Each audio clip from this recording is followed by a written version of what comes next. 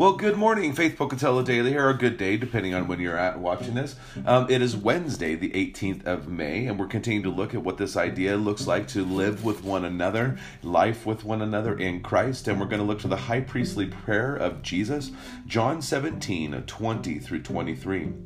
I do not ask for these only, but also for those who will believe in me through their word. That's you and I. We're believing after the disciples, and we believe through their word that's been passed down, that they may all be one, just as you, Father, are in me, and I in you, that they also may be in us, so that the world may believe that you have sent me.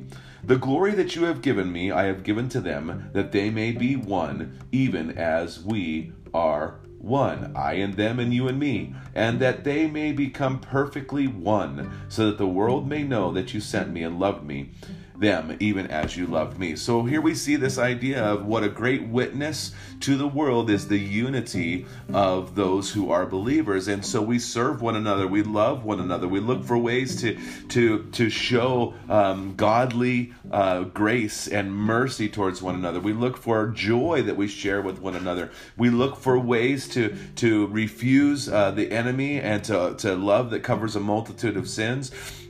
And we really try with the strength of the Spirit to find ourselves unified in the bond of peace. And it's a great witness to the world. Hey, those people, they're tapped into something that is not of this world. Why? Because we have Jesus Christ. His Spirit binds us together. And so the enemy comes in and causes division, and our flesh rears its ugly head. And so I want to encourage you to really stop and think about, those thoughts that you're having, those situations, those circumstances, and going, okay, am I believing the best about this person? The people that are my brothers and sisters in Christ are not my enemies.